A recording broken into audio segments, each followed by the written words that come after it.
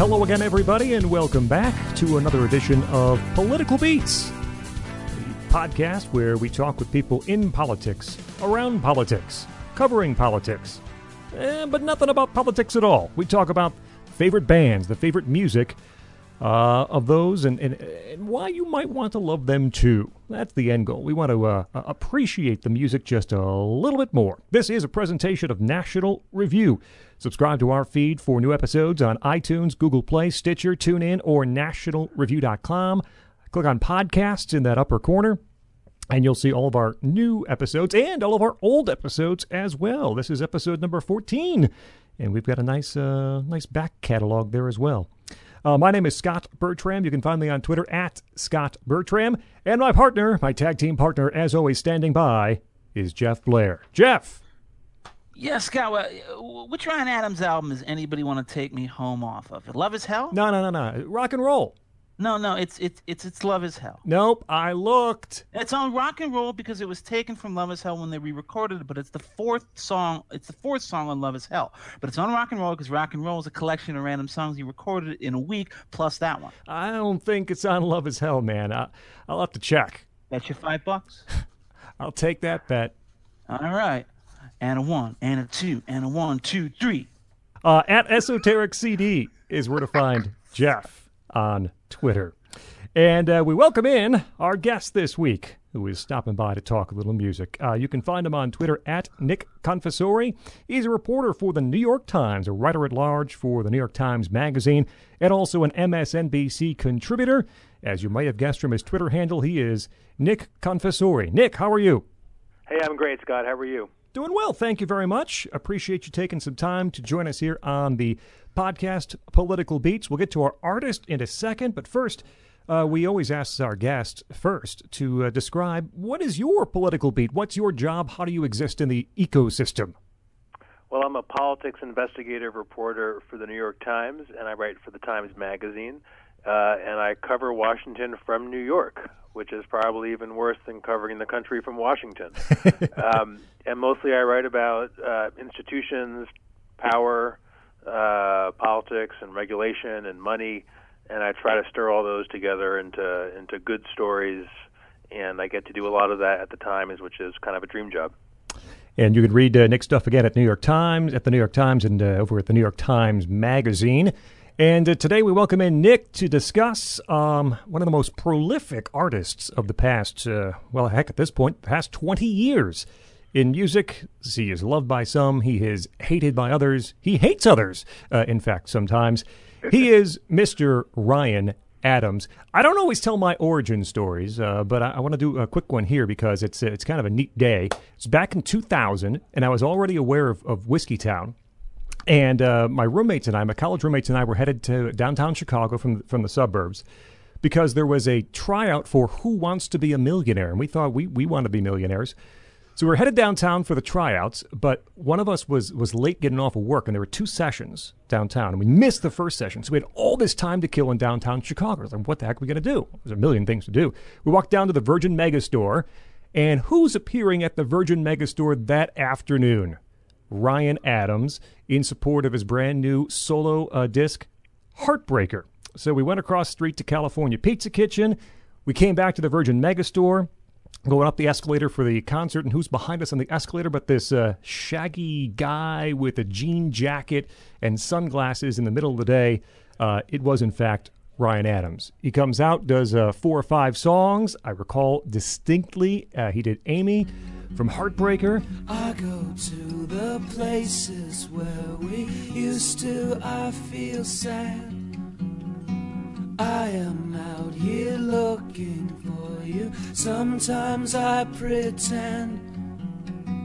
Oh, I miss you. Oh, when you laid me down into your beautiful garden, flowers in the love of mine.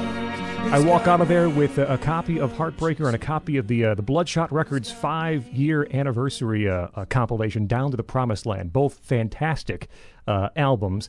And that's my introduction to Ryan Adams, the solo artist, and he truly is one of my favorite artists going today.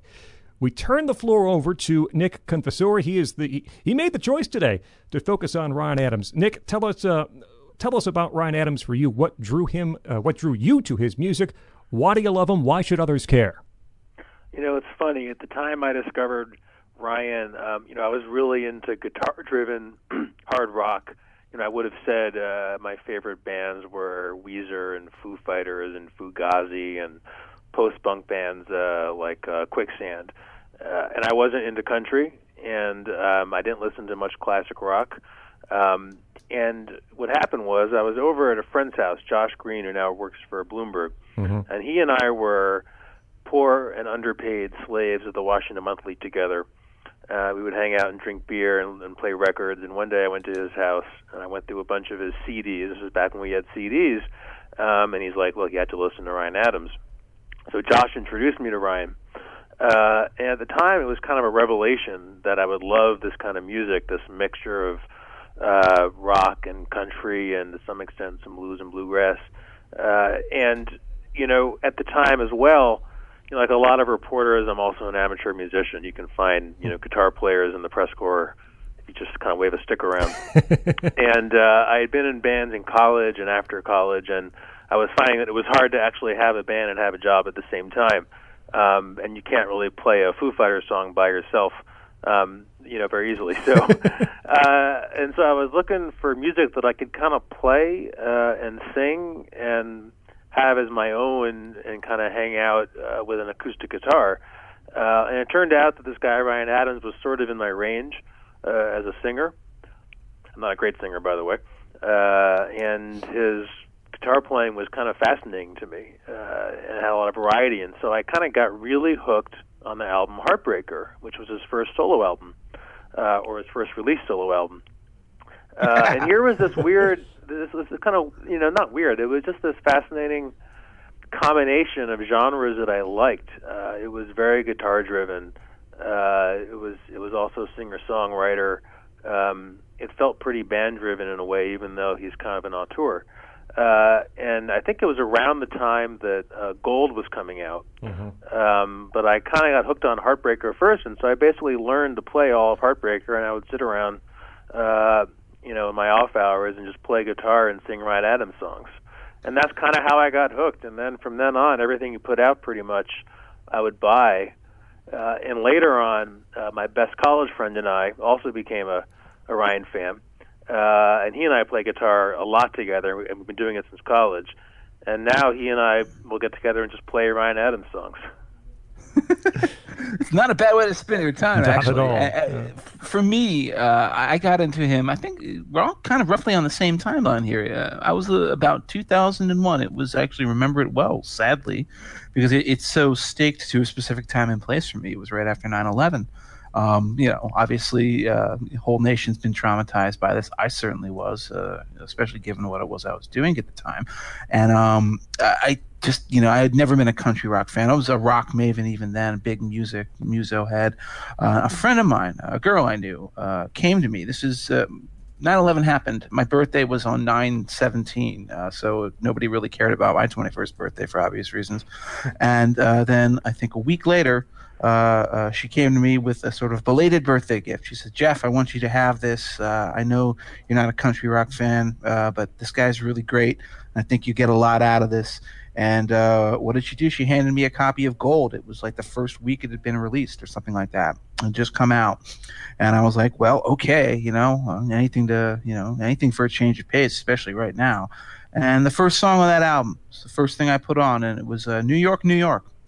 Still one of my favorite Ryan Adams songs. Still one of my favorite songs in a lot of ways of that entire era. And I just remember it so well because it was. I don't know how else to put it except to say that it was exactly the song that I needed to hear right then and right there. Found myself a picture that would fit in the folds in my wallet, and it stayed pretty good. Still amazed that isn't losing on a loop of the place. When I was drunk and I was thinking of you. Every day the children, they were singing the tunes out on the streets, and you could hear from inside. You used to take the subway on the house in the third. I would wait for you and not try to hide. Love won't play any games with you anymore if you don't want them to. World won't wait, watch you shake, but honey, I don't blame you.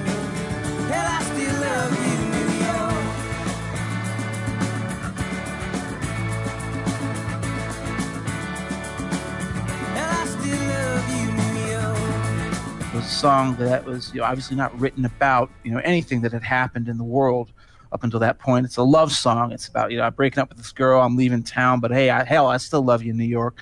But it had that positive, that optimism, that buoyancy, and it's just a well-written song. And I always admired the craft of songwriting. And this is a song that clearly had it, that was poppy, and it was obviously geared towards being a radio hit, which it was, but it was still well-written and really funny and had a lot of humor and a lot of heart to it. And I was like, all right, I'm in, I'm sold. Now, it's funny. I go back now and I look at Golden, and I don't think it rates as highly as a lot of his other albums, but I still loved him for that album. I went back, I got Heartbreaker. Of course, I was bowled over by that. And then, just like Nick, I was sort of invested. I was like going to, buy in, and then he kept on releasing albums. I think there was one year where he released like 16 of them. I kept on getting everything that he put out. I don't have all the bootlegs, but I have a pretty hearty Ryan Adams collection, because he got me at a time where I really needed to hear something that raised my spirits, and it did it in a wonderful way. And I have such respect for him, not only as a musician, as a diverse musician. He comes out of country rock, but obviously he's his secret love is really British post-punk. And he's got all those sounds. He's basically, sometimes you think he wants to be Johnny Marr. He wants to be, yes, the Smiths, which is ironic. We just did the Smiths a week before, which is why it's so appropriate that we open, with the guy whose discography begins with an argument about Morrissey. And he has that strain running thing with stuff. And he's also intensely self-aware. And this is, I think, the theme that comes up over and over again with Ryan Adams, as we'll see. He's intensely self-aware of the sort of rock pantheon, the greatest classic rockers, the hits, Bob Dylan, Neil Young, the Smiths, all of these post-punk acts that you can hear him sounding like. Even the current scene, obviously his sort of romance with the Strokes has become well documented in recent years. He's almost self-conscious about it, which means that at times he gets criticized for seeming like he's putting on masks and like trying on different styles and just becoming kind of like a style poser. But underneath it all, always there is a core writer and a core talent that is Ryan Adams alone. He has a style. He has a way of writing. He has a way of communicating. He has a way of writing lyrics, too, that is really, sui generis. It is his and his alone, and he didn't take it from anybody else. And that has stuck with him throughout his entire career, and that's what makes him still worth following right up into the present day, in my opinion. We have probably to put out a caveat here as we start the discussion, in that Ryan Adams is such a prolific writer, recorder, and publisher of music. It is impossible to dig into every corner we might like to in the time that we have available. So we're going to devote 20 minutes to Orion. I think we have to spend most of the time focusing on that. 20 seconds might be more appropriate.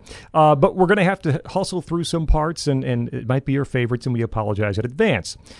To that end, we have to hustle through his Whiskeytown years to get to his solo years, and I'll try to tell you about Whiskeytown in 60 seconds. So it's Ryan Adams' first band, and what you might need to know about it is kind of in the lyrics to Faithless Street, the title track from the first Whiskeytown album, which is, "I started this band because punk rock was too hard to sing." That's a lot of what Whiskeytown was, right? The first album is a pretty good first effort, but it is a first effort, and they'd get better. Couple of things. His vocals on that first album sound a lot like Jay Farrar from Uncle Tupelo, and of course from Sunvolt success too.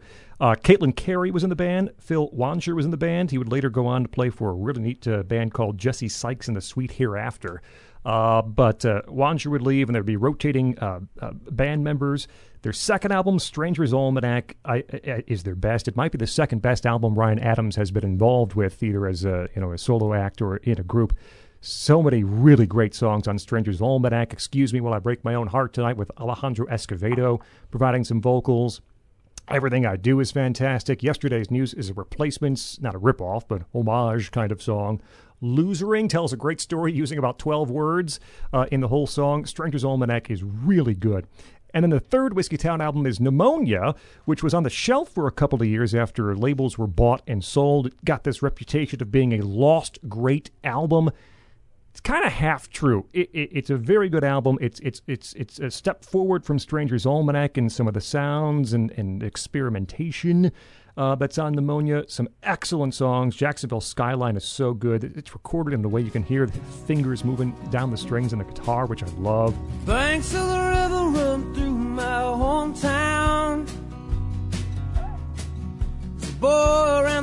dirt roads and I scraped my knees. Well, they paved the roads eventually with neon signs and car dealerships and diners. Soldiers filled the hotels on the weekend. Sit and listen to the rain. It's fantastic. I don't think it quite is the reach the heights promised from the it's a lost album that you've got to hear. Other thing I noted this at the time.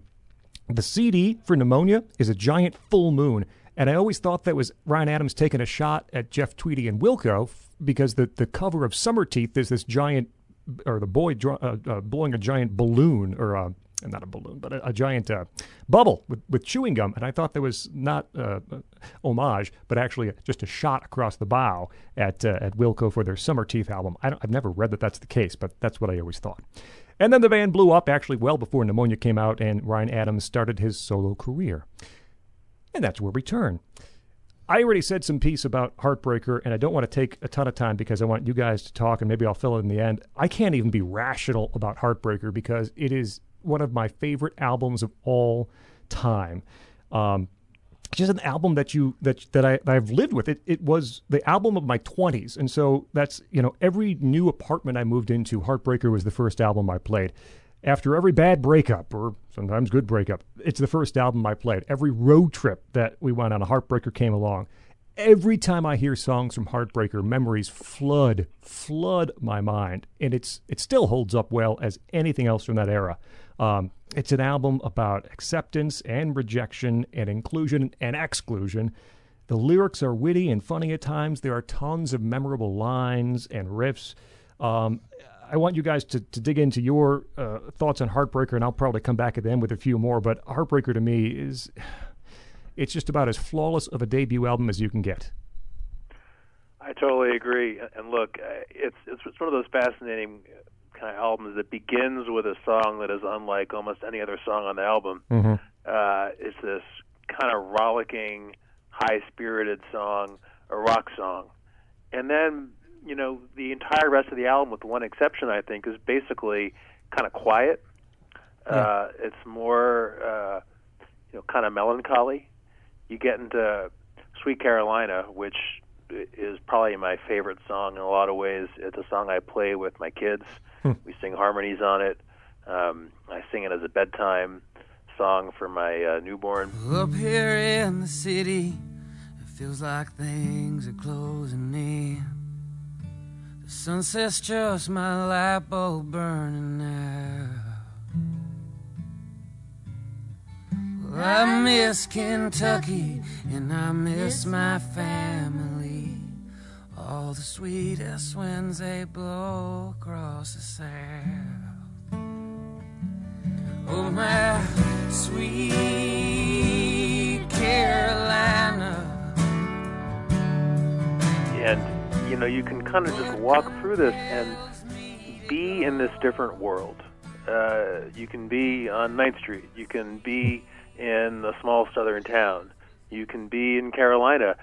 It doesn't make sense on some level, and the songs are not going to kind of grab you the way as louder songs might. But to me, it is just this quiet and almost perfect album, and it's where I was really introduced to me. As a guy who loves music, I would not have found Emmylou Harris probably if I hadn't heard her harmonies on Sweet Carolina. Mm-hmm. I'm not sure I would have been introduced to the vernacular of country music as a totally provincial New York City kid who was really into hard rock and heavy metal. I just never had any access point to these kinds of music, to the vernacular of country acoustic guitar. And this is where I learned it. This is where I kind of began to pick up a little bit of what that tradition was all about. These songs also sound like Sting. Like, these songs sound like people have been singing them and covering them in bands and in bars and in Nashville studios for 30 years. But they're not. Ryan Adams wrote each and every one of these songs. He wrote them all within the span, I guess, of a year or so.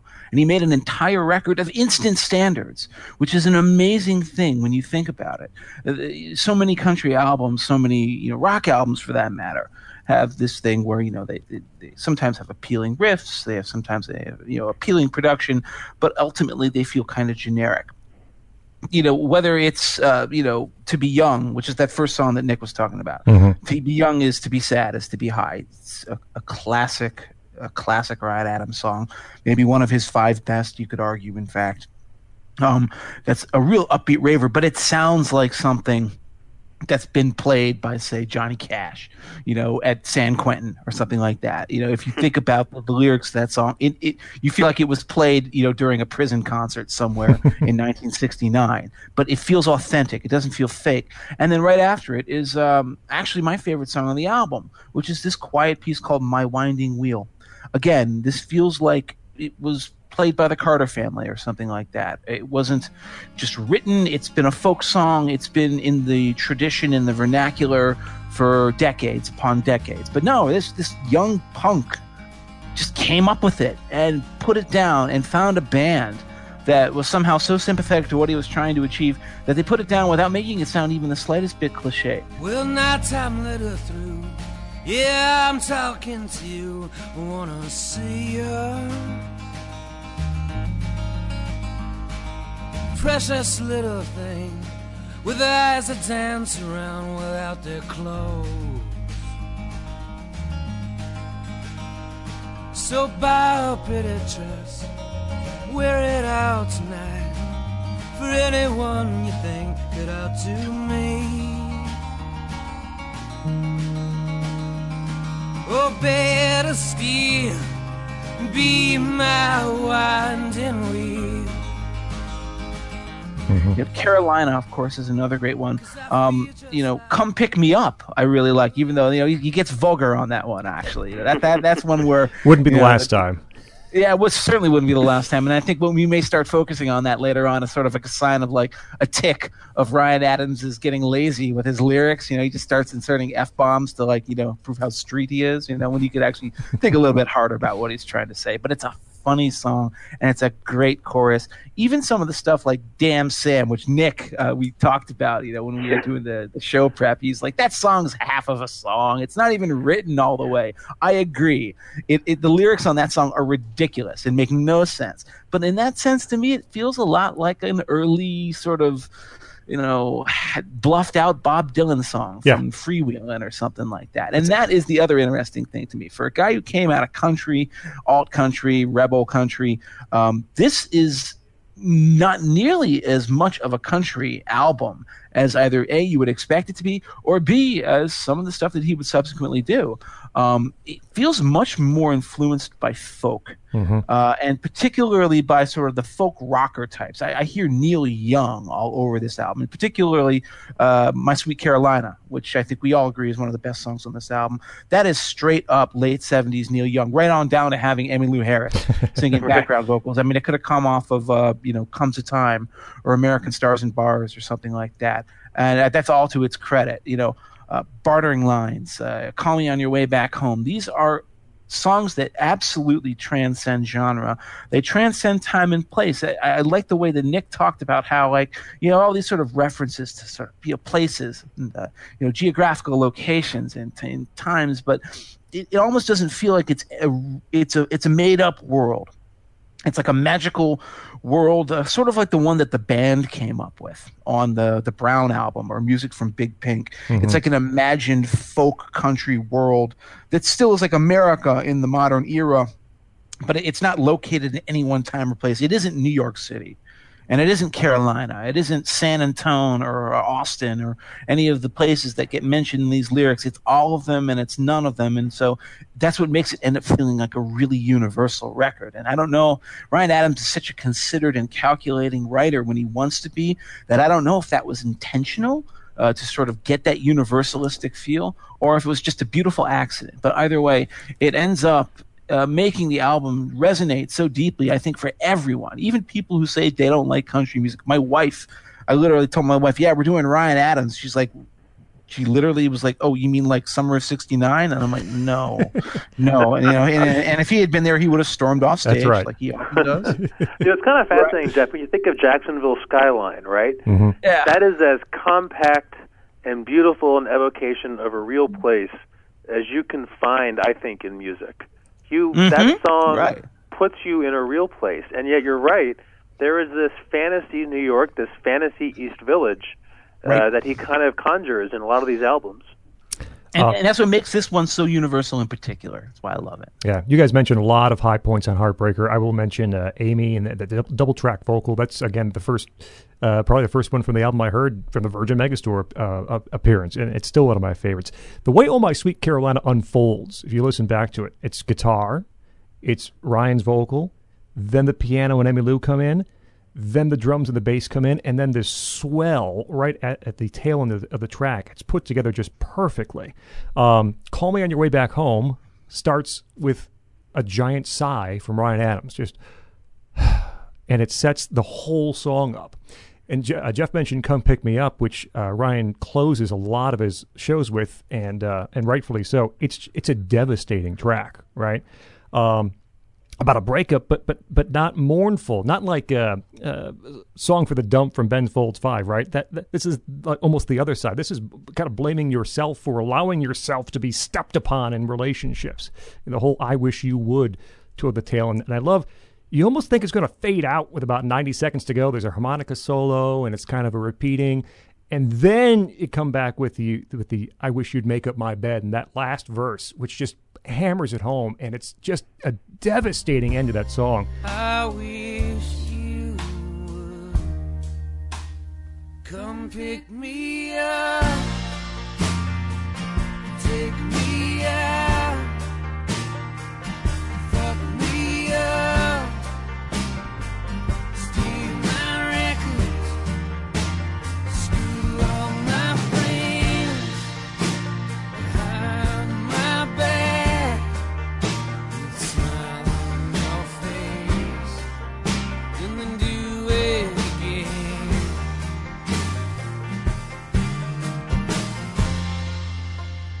I wish you would. Come Pick Me Up is just a tremendous song on Heartbreaker. I want to mention two tracks right around this time very quickly. There's one on that Bloodshot compilation I bought the same day called Monday Night, which is worth seeking out.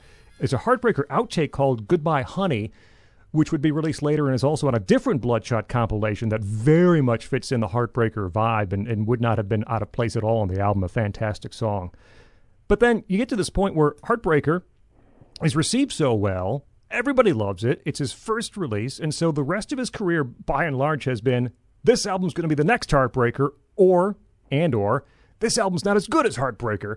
And that started almost immediately with the follow-up, which was called Gold. Which, by the way, you're begging for trouble when you call your album Gold. He was really, he's tempting the rock gods and fate when he did that. He could have called it Platinum, right? It could have been worse. It did eventually go gold, though, so he has that going for him. I'll give him that. I will say this much about Gold. As I told you guys earlier, this is my introduction to Ryan Adams, and I gone back and I think to myself, yeah, this is the first time where you can see some of the ticks that would end up showing up in his career that, you can see where the fault lines are. It's too long. It's overstuffed. It's a double album that he wanted to almost make into a triple album. It fills up an entire CD, and then there's like a supplemental side of extra material that he also wanted to include that the record label wouldn't let him include. By the way, this is the first time he's going to have a battle with his record label, which seems to constantly be walking all over him. It's an interesting story I'm not entirely up on. Lost Highway seems to always be telling him, no, you can't do this, and maybe they have a point sometimes, but it's a bizarre thing for him to put up with for so long. Gold has some of the best stuff that Adams ever did, and as I say, I'll start with New York, New York. New York, New York is, it's a wonderfully poppy song. It's ironically enough, the last time, I think it's the point at which he gave up on trying to be like a hit singles artist or a guy who's going to, try to make it to number one on the charts. If that one didn't do it, then I don't really think anything else he ever did, except with maybe one or two songs off of Rock and Roll, ever seemed to be geared towards chart success.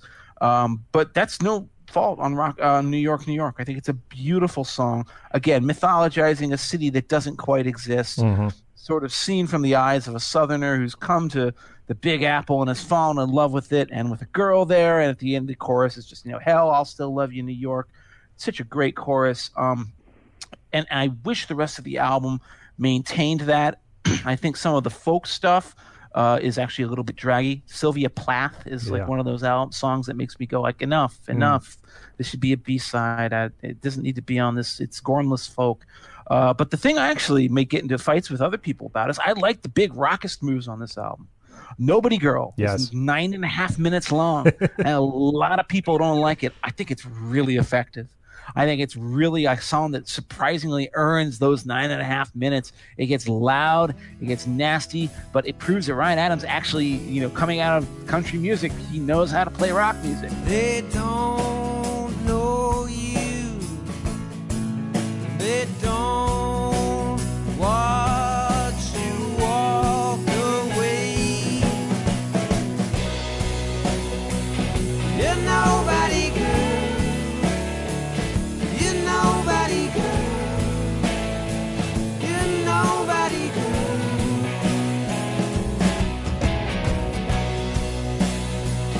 You're nobody good. And the other one is Enemy Fire, which I think is, again, another straight-up rock exercise that works. So I really I think that this is an album that has, like, if you had cut it in half, you would have said, well, this is the wonderful and perfectly worthy follow-up to Heartbreaker. But at the length that it is, it's like there's nothing here that's embarrassing, but sometimes you just like stuff starts to fade into, Gonna Make You Love Me. I don't know. You end up missing out on tracks that should be given more credit or attention, like La Cienega, Just Smile. Wonderful ballad of his that or Rescue Blues is another great one. These are songs that are really underappreciated, I think, because they're surrounded by too much other stuff on that record that could have been dropped, and Ryan Adams has always been his own worst editor, in my opinion. Gold has lingered more than you might think it would for an album that sold, 500,000, 600,000 copies. New York is still played an awful lot.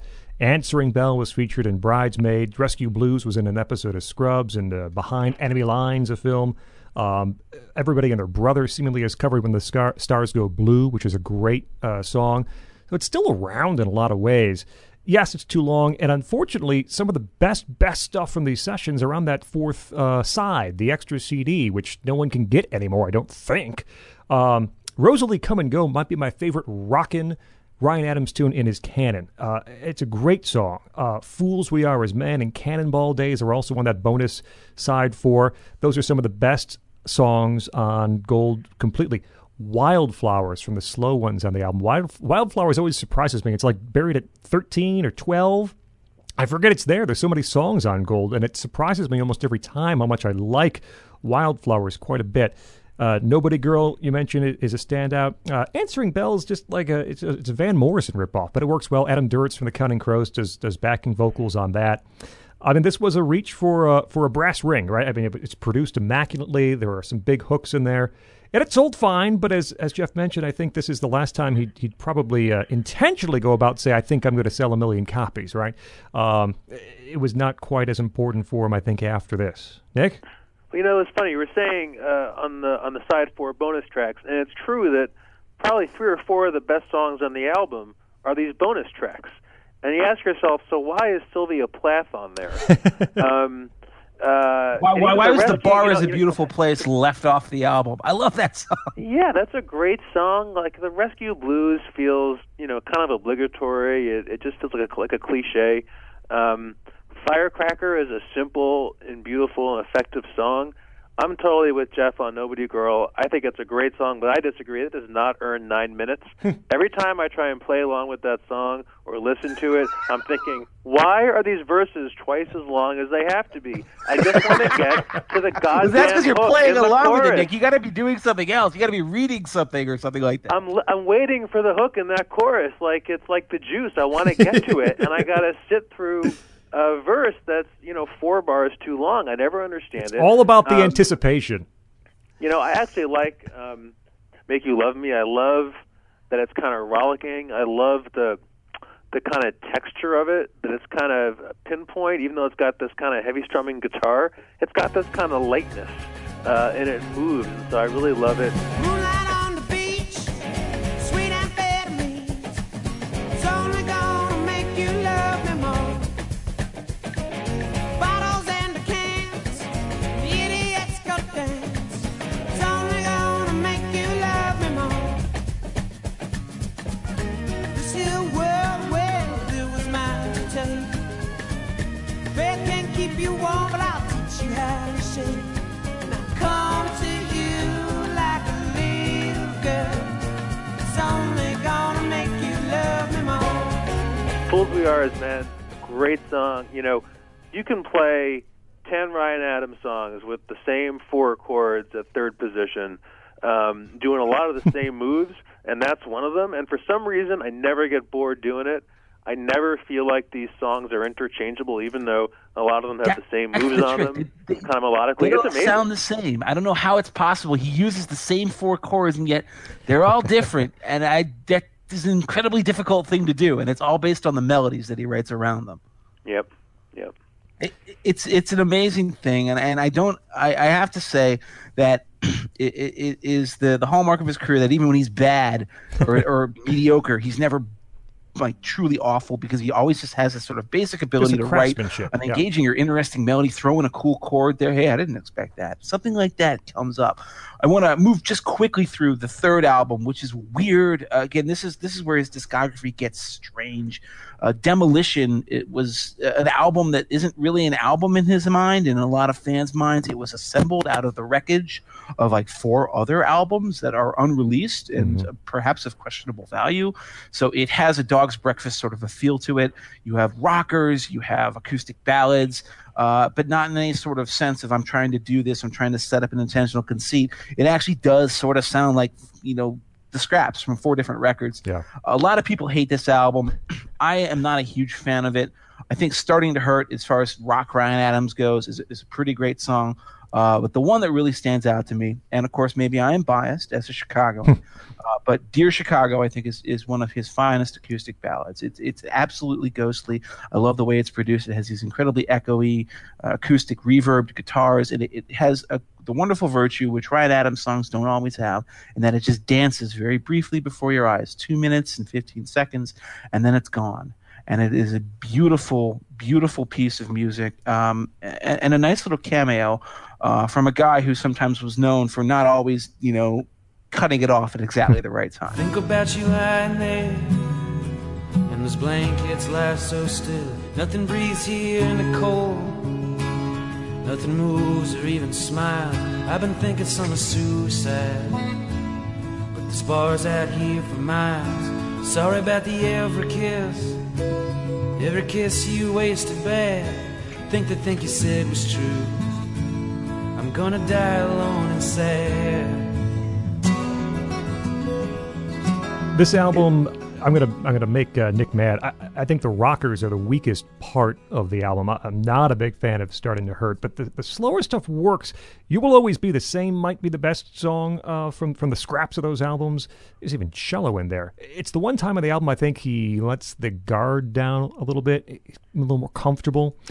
Dear Chicago is fantastic, no doubt about it. Tennessee Sucks. I kind of like the light shuffle, the thrown-off feel, this distant piano in the background of Tennessee Sucks. But this was, yes, it was a real album, but it was thrown together from the scraps of some other ones, which are available online, you know, in various places if you want to try to track them down. Suicide Handbook, Pink Heart Sessions in 48 Hours. I think it's a very uneven album, but based on its genesis, it's to be expected, I think. Nick? You know, it's kind of amazing. I love Starting to Hurt. It's the first song I grabbed onto in this whole album. You know, it's one of these mixed albums. It's got a bunch of rockers. I think it has actually 2 or 3 of his best country style songs. You know, I think Chin Up, Cheer Up. Yeah, again, a perfect 3-minute fast country song with as good a slide solo as you'll ever hear. I listen to that solo every time, and I think, like, who can do this? Who played it? I'm not even sure. You know, I think Hallelujah, same deal. 3-minute, quick, simple song. Great imagery, great lyrics, put you right in the place. It's simple, it's straightforward. Bringing you down, can't bring you down. Bringing you down, can't bring you down. Bringing you down, can't hear the sound. Run through the river at Midtown. Pretty little moon with its head on down. She loved, she loved. But then you had Tennessee Sucks, which sounds like what it is, a song about a place he was pissed off to be at some Right. point. And it's the opposite of a love song. It's like a hate letter. And it doesn't belong on an album. You can just edit this stuff out, dude. You cannot have every single song. You don't need 12 tracks here. You have like 6 really good ones and 4 more pretty good ones. This is Political Beats. I mean, that's classic bootleg series material. Leave it for the bootleg series. This is Political Beats, a presentation of National Review. Don't forget to subscribe to our feed. New episodes, iTunes, Google Play, Stitcher, TuneIn, nationalreview.com on Mondays for the new episodes. Scott Bertram, Jeff Blair, and Nick Confessori is with us, reporter for the New York Times, writer-at-large for the New York Times Magazine, MSNBC contributor. You can also find him on Twitter. We're talking about Ryan Adams. And now, Scott, I have to ask you this question. It inevitably comes up at this point. Does Ryan Adams have the worst record label ever? Why are the people that he works for such clod-hopping hacks? Of course, this is an argument that becomes relevant when we talk about the next release in his career. Yes. Actually, the question is, what should we consider the next release in his career? Is it rock and roll, or is it Love is Hell? I think probably makes more sense to think about it as being Love is Hell. This is an album that he recorded, and then he submitted it to the label. The label said, this is not commercial. This is not a complete album. This is not good. You can't release this. They nixed it. They did the kind of thing that actually you are kind of surprised to hear ever happening these days. It was sort of a tradition that, like in the 70s and the 80s, these big labels would sort of Bigfoot their artists and say, come back. There's no single on this record. Give us a hit single. Exactly, but they did it to Adams. And so he had to go in and he recorded another album within like 2 weeks, apparently, goes the legend. And that's Rock and Roll. But before we get to Rock and Roll, since it comes chronologically second, although it was released first, this album was released, I think, as like 2 EPs, and then it was finally released as an actual album. I'm going to say right now, I think Love is Hell is one of the best Ryan Adams albums ever released. It's one of the best things that he ever did. It is probably as far as he ever got from country music. So if you like country music and you like that aspect of what Adams brings to the table, you're going to not like this album.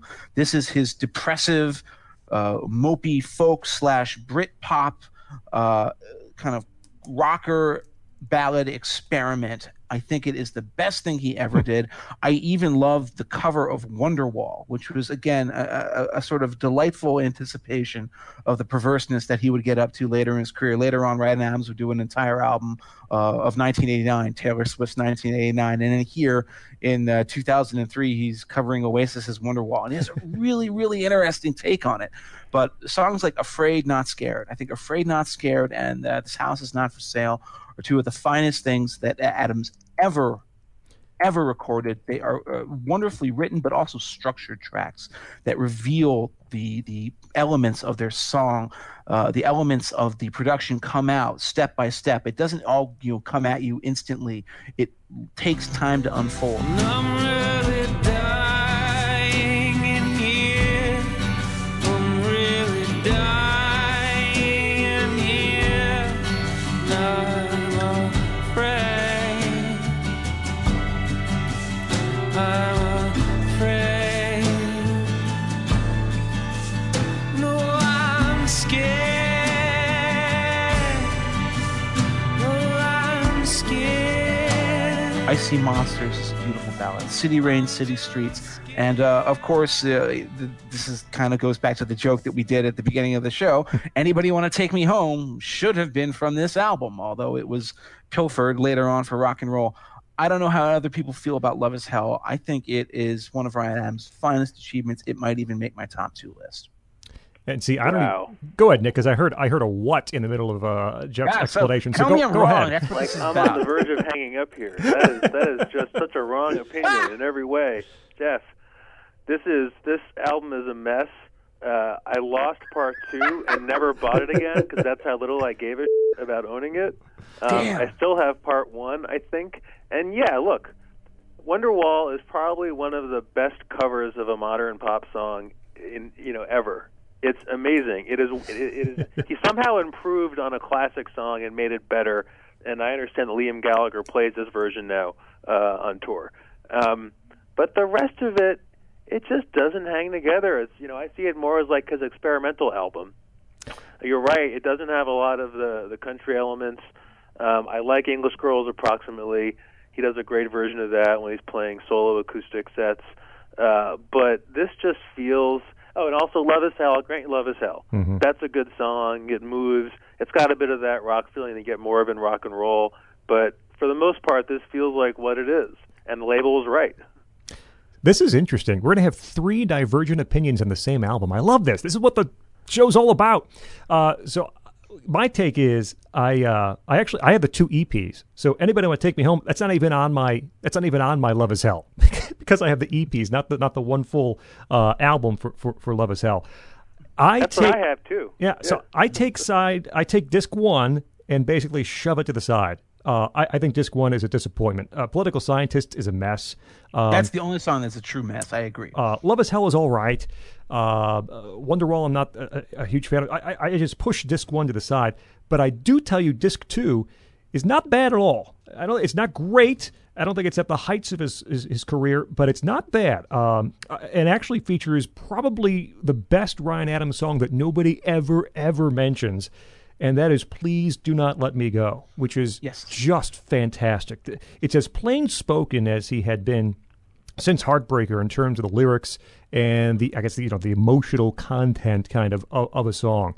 It's a beautiful track that kind of like Sweet Carolina kind of explodes in this swell of instruments at the end. That's a great track. True love ain't that hard to find. Not that either one of us will ever know. Would you lay here for a while?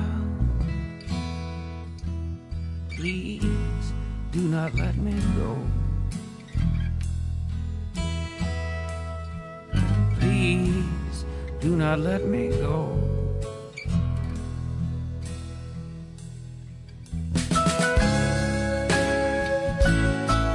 English Girls approximately, City Rain, City Streets, and the closer, Hotel Chelsea Nights, no one mentioned. I think that's great. The bluesy guitar fills and the lyrics of just wandering New York City streets looking for love. So I think Love Is Hell, the first half, I push it away. The second half I come back to every now and then, but I don't think it's anywhere near the heights of Ryan Adams' career.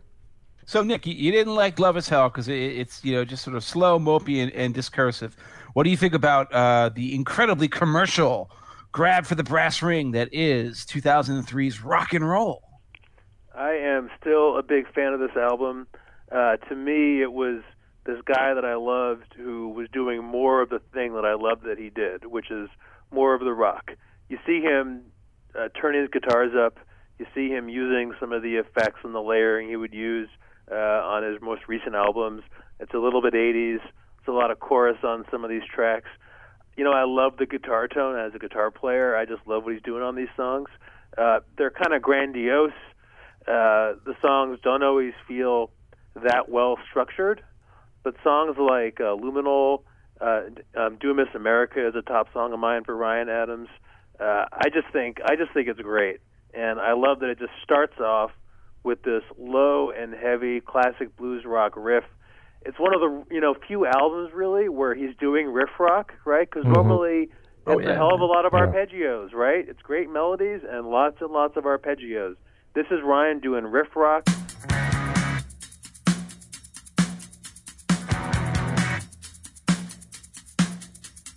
Let me sing a song for you. It's never been sung before. All the words are written for you, never been said before. I love this album. I still listen to it. I put it pretty high up there. You, Scott? So I won't lie to you. I liked it at the time it came out, and I do remember popping it in the CD player in a car for drives, and much like much like American Beauty, every time I heard it, or in that case viewed it, I liked it less and less and less. To me, there's two tracks that stand. Did you just compare rock and roll to American Beauty? Yeah, everyone loved American Beauty when it came out, and now everyone hates cold. it. There's two. That is cold. There's exactly two songs on here that I think are worth salvaging. And one is Do Miss America, which I think is one of the best Paul Westerberg songs ever not written and not recorded by Paul Westerberg. And the other one, I think, I don't know what to say all time. It's not going to make my final five, but I think Burning Photographs is so far and away the best song on this album. It's not even funny. There's this echoey guitar riff and this gorgeous, beautiful bridge toward the end of the song. I think Burning Photographs is by far the best song on rock and roll and is somewhere in the upper echelon in terms of songs he's recorded, but there's a lot of really not great stuff here. Wish You Were Here, not good. And we get into the profanity for profanity's sake. I guess I'll have to say it and just bleep myself later. It's all a bunch of shit. It's totally up. That's what you want to put? All right, I guess.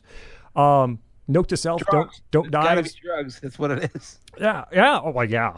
Note to self, don't die is, I mean, okay.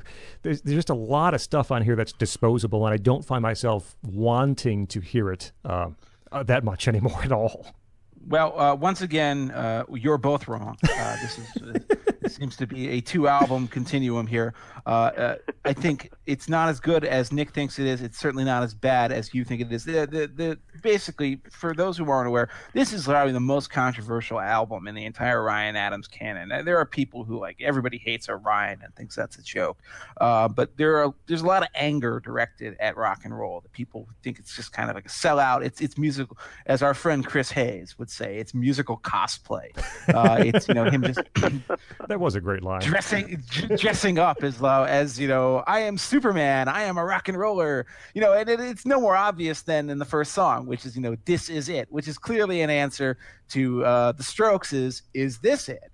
And of course, this is the time when Adams was hanging out with the Strokes and apparently being a malign influence on them, if you believe the new book that just came out recently, Meet Me in the Bathroom. Which has some really hilarious stories about Ryan Adams that completely track with how I imagine he is as a person. Like, where he would come over and, everybody would have their guitars out and they'd be playing songs, and then he'd be like, "Oh, hey, I wrote this one," and then he'd start playing for 2 hours. He'd play 16 songs. He just wouldn't stop singing because he's so prolific. He's got 4,000 things he wants to show off to you. But everybody needs some big, dumb, amazingly hooky pop riffs in their life, and I can think of no better example of that than So Alive. So Alive, in my opinion, is one of my top 5 Ryan Adams songs. It is by far the best song on this album, despite the fact that it is rock simple. It is incredibly simple. It sounds like an 80s song in, I think, all of the best possible ways. It sounds like it's like a hybrid of Blondie and 38 Special, if that makes any sense. It's a beautiful chorus. He is singing his guts out, going for this very almost Buckley, Tim Buckley or Jeff Buckley like falsetto on the choruses. It's a moment of triumph on an album that doesn't have too many.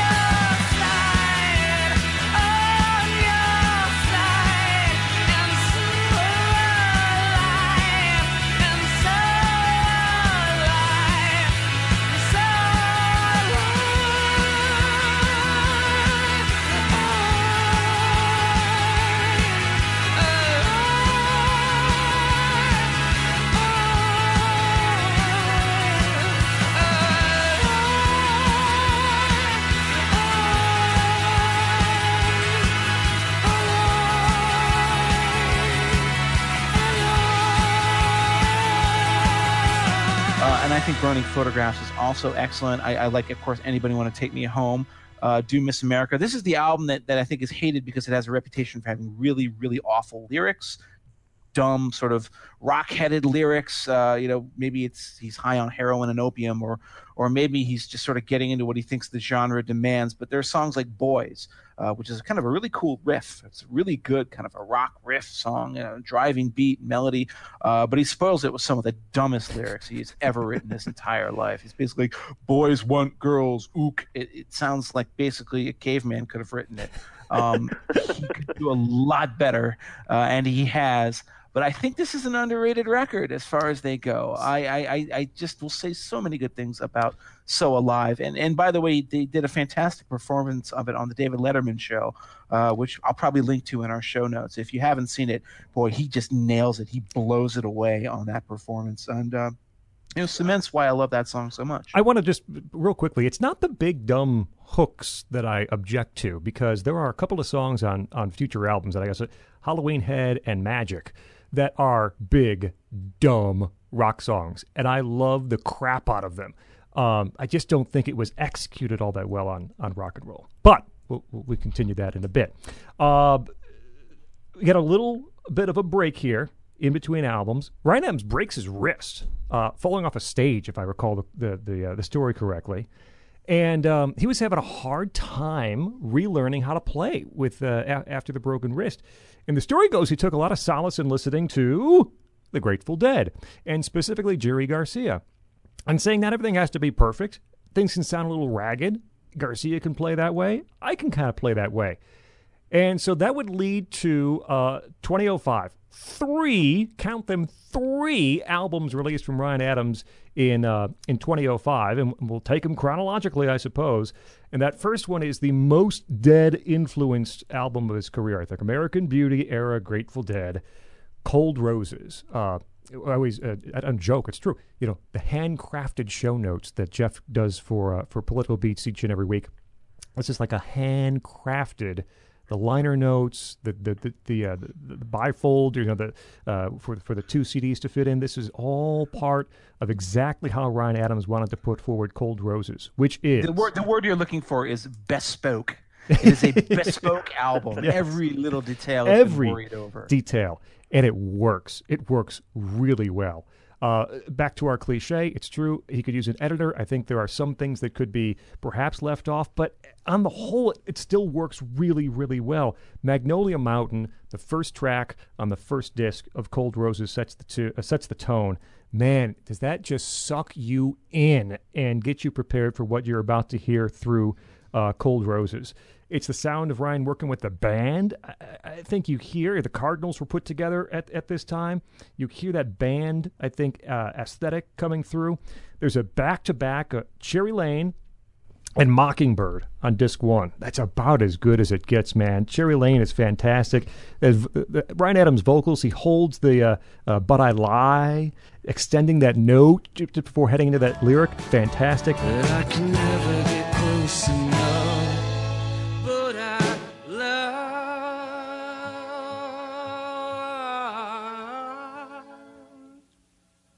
But I lie down on her pillow, and you feel like you're just going away.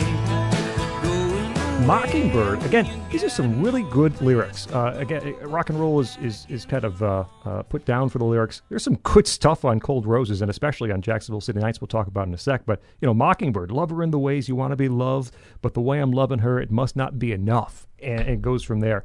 Great songs. And one of my favorite Ryan Adams and the Cardinals songs, Let It Ride. These like Western guitar whirls happening through the song, and, down the Cumberland River. Let It Ride's fantastic. Cold Roses is after some, as you heard, after some mixed opinions on the past few albums, Cold Roses, by and large, is a slam dunk success.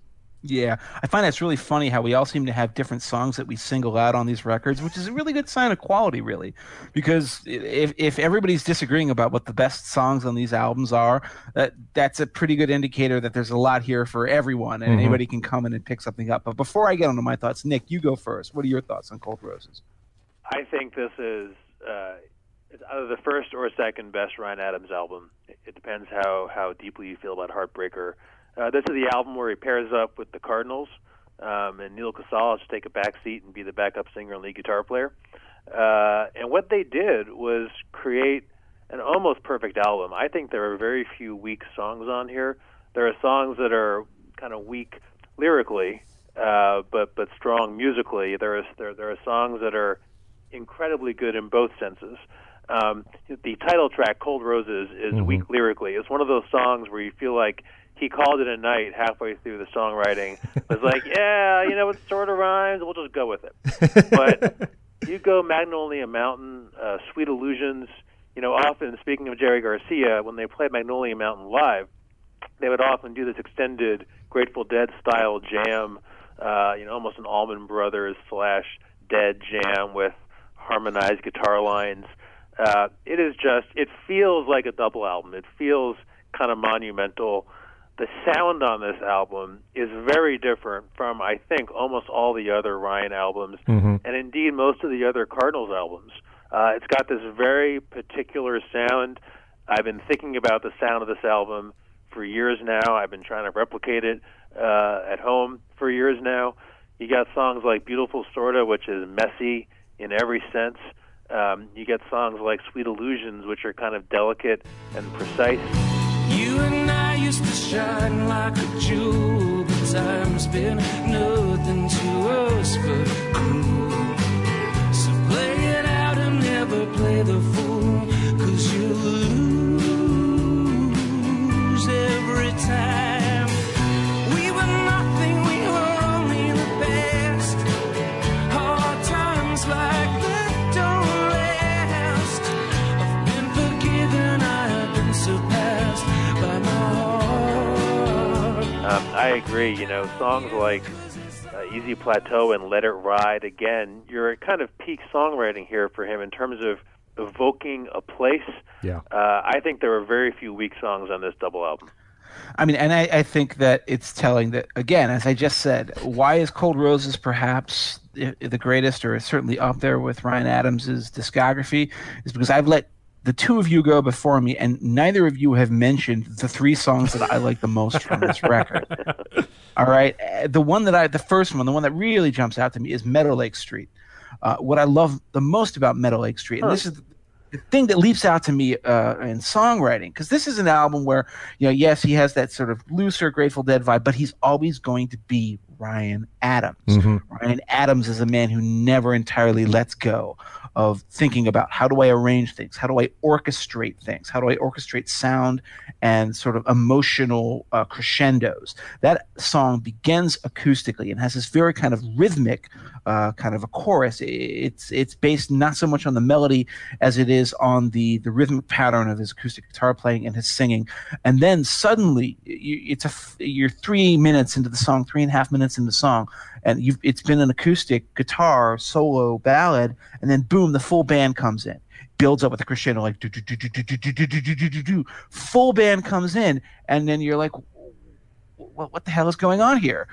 You are taken aback by the fact that he has turned it into a completely different song, but without making it sound forced or phony, just on a purely musical level. Those are the sorts of moves that I admire so greatly, because when you move through different musical modes without making it seem forced, when you're able to make it seem organic, boy, you've got my attention. You've earned my respect. I feel like a dream that's not worth having, like a nervous stroke.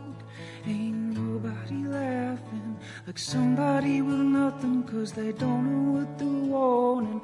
Tiny like the sand in the cracks of the driftwood, washed up on the shore of an ocean of you.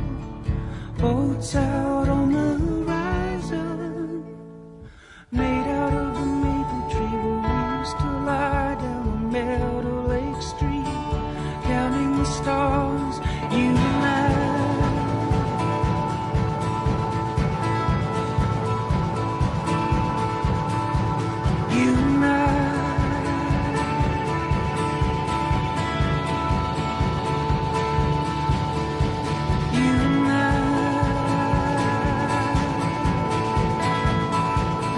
The other two songs that I really like are If I Am a Stranger. What I love about that one is, God, the pedal steel solo on that is just so glorious. It's like he's finally returned home to country rock in a way that feels like he's not sort of being forced to do it. He's gone around the world. He's done his rock moves, his folk moves, his Dylan, his Neil Young moves, and there is a straight up country rock song that just flows like a river rushing downstream, and it works beautifully. A song that just nobody talks about. It's one great song among many on this record, but it's a real highlight to me. And then the last one, and that kind of really best captures how I feel about this album, is Friends, which is the conclusion of the album. I mean, unless you have the one with the bonus tracks. It's dignified, and that's what this album is. This album is genuinely dignified.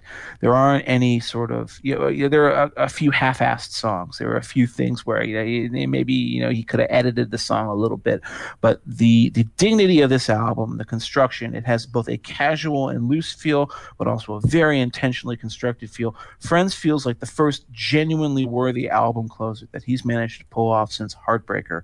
And it is a great way to wrap up an album that is, I think a lot of people would agree, maybe the most consistent thing that he ever did. Political Beats is a presentation of National Review. Subscribe for new episodes, iTunes, Google Play, Stitcher, TuneIn, and at nationalreview.com. Listen, enjoy, please leave reviews as well. My name is Scott Bertram. He's Jeff Blair. Nick Confessori is with us, a reporter for the New York Times. We're talking about Ryan Adams. Album number 2 of 2005. A classic country workout called Jacksonville City Nights. You like pedal steel? You like honky-tonk piano? You like some strings with your music? Jacksonville City Nights is for you. And it sounds like cosplay, as Jeff had mentioned earlier, musical cosplay, quoting Chris Hayes. But man, oh man, does this work. Jacksonville City Nights, and I'm still trying to figure out my 2 albums, my 5 tracks, might be my second favorite Ryan Adams album of all of them.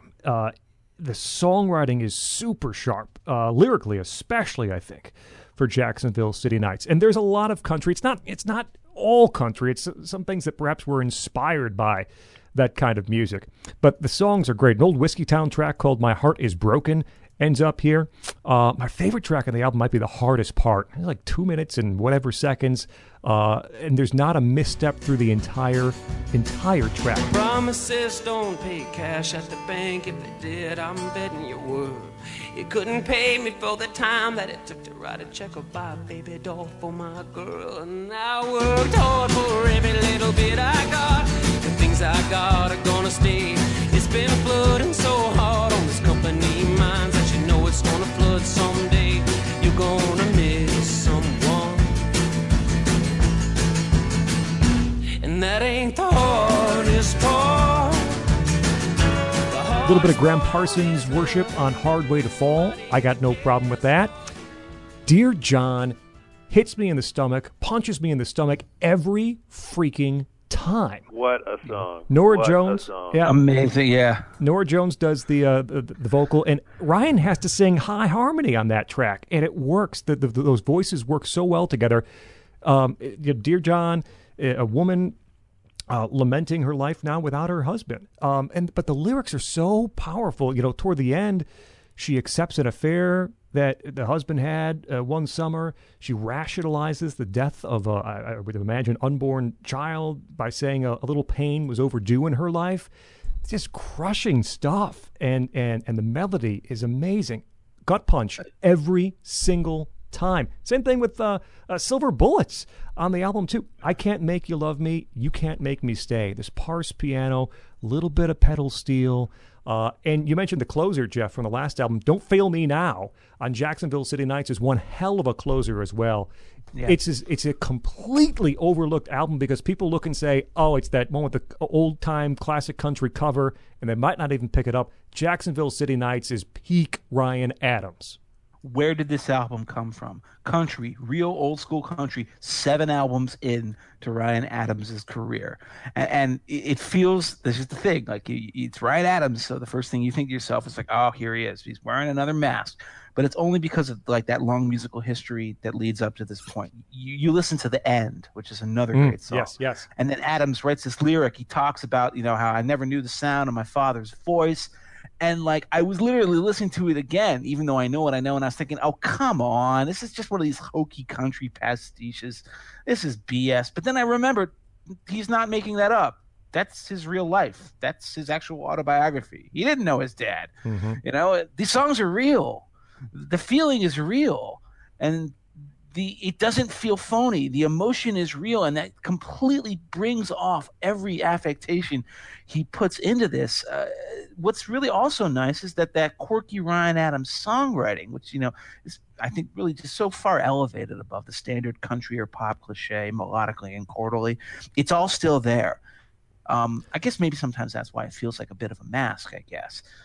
But he has a real feel for this, and underneath everything, it still feels like him. The country feels lived in, and then you get to a song like "Dear John." "Dear John" is it's a great song. You've got to give Ryan Adams credit for writing it, but I don't know what it would be without Norah Jones. Yeah. Norah Jones's voice, I was trying to think about how I would describe this to people who hadn't heard. She sounds like velvet sandpaper. Is it like a little low-key Stevie Nicks, maybe? Yeah, but she's soft. Yeah. But she's also rough, and it's hurt, and there's such pain there. Oh my God, it's such a wonderful performance. Of course, Norah Jones is not like some old woman with pain and all. She was very young at the time of recording this, but she sings it with such beautiful conviction. And then there's, again, this is another Ryan Adams album where they're just songs that are random songs that you've never heard of, strewn off in the back half of the record that are amazing. Has anybody who's listening to this podcast heard a song called Trains? I recommend it to you. Go listen to Trains. You will feel much better about your life once you have heard the song Trains. It's a beautiful country rock song. This album is full of them. People, again, as Scott said, people ignore this, I think, because they think, oh, this is like him doing hard rock or him doing punk rock. Don't think of it that way. This is one of his great albums. Real quick before Nick jumps in, you mentioned The End, and I think that's one of the perfect examples. We haven't talked about this yet, but the way Ryan Adams writes lyrics and then fits those lyrics in the song, kind of around the music and around the bars. He has a gift for scansion. Yes. He really just sort of like run those words into a meter in a way that you would not think possible. And so there's a line in The End where the waitress tries to give me change and I say, nah, it's cool, just keep it. And it's perfect the way he can just rams those words in where they are supposed to fit around the music, and that's a feature throughout the career, and I think it works even better because of the way this album is put together. The theme. He sings and he makes it sound like a person talking to you, and that's the trick. He makes it sound like a guy having a conversation. That's what's amazing about it. At the diner in the morning for a plate of eggs. The waitress tries to give me change. I say, nah, it's cool, just keep it. And I read up my news. I start thinking about her. And I wonder if anybody here besides me has got any decent secrets. Oh, Jacksonville, how you burning? You know, I would say that if you're listening to this podcast, I would say you should buy this album just for Dear John. That's how much I love that song. And that's how highly I think of it. To me, it's him at his best. Sort of perfect and restrained songwriting and lyricism. There are 3 or 4 different versions of this song on different albums of Ryan's. There's an acoustic version. There's a Norah Jones version. I have a couple of live versions.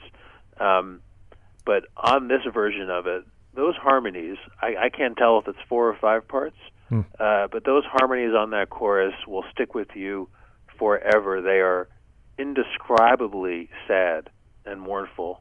And you're right, he's got this kind of harsher voice, and Norah Jones has this kind of low and incredibly silky voice, and it's not the most obvious combination. I'm not sure which musicians are playing on this album or on this one song. It sounds to me a lot like parts of her second album, and so I wonder if some of her musicians, some of her band came on board. You got a stand-up bass that gives this kind of low, throbbing sound to it, keeps the low end down. It is just such an amazing song. It wrecks me every time, and it's so perfect in the way it summons a scene and a relationship in so few words. So like I say, if you just bought this album for this one song, it's worth it. What you were doing, that's so and he came around. When I had too much hurt to bother you, when we lost our first child, a little pain was overdue. I want you so bad, 'cause you're always mine to keep when you're gone.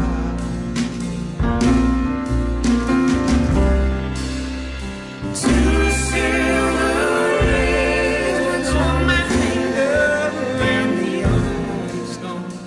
And I once I saw him play it at a town hall here in Manhattan, and Norah Jones came on stage to sing it with him. And what was funny about it was a classic kind of uneven Ryan performance, because he was either drunk or high. This was back before he got a little bit sober. And I'm pretty sure that he and Norah couldn't figure out who was going to sing which part.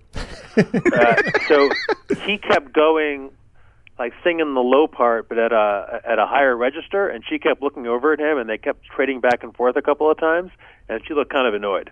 But it was still... She's a pro. He sometimes is not.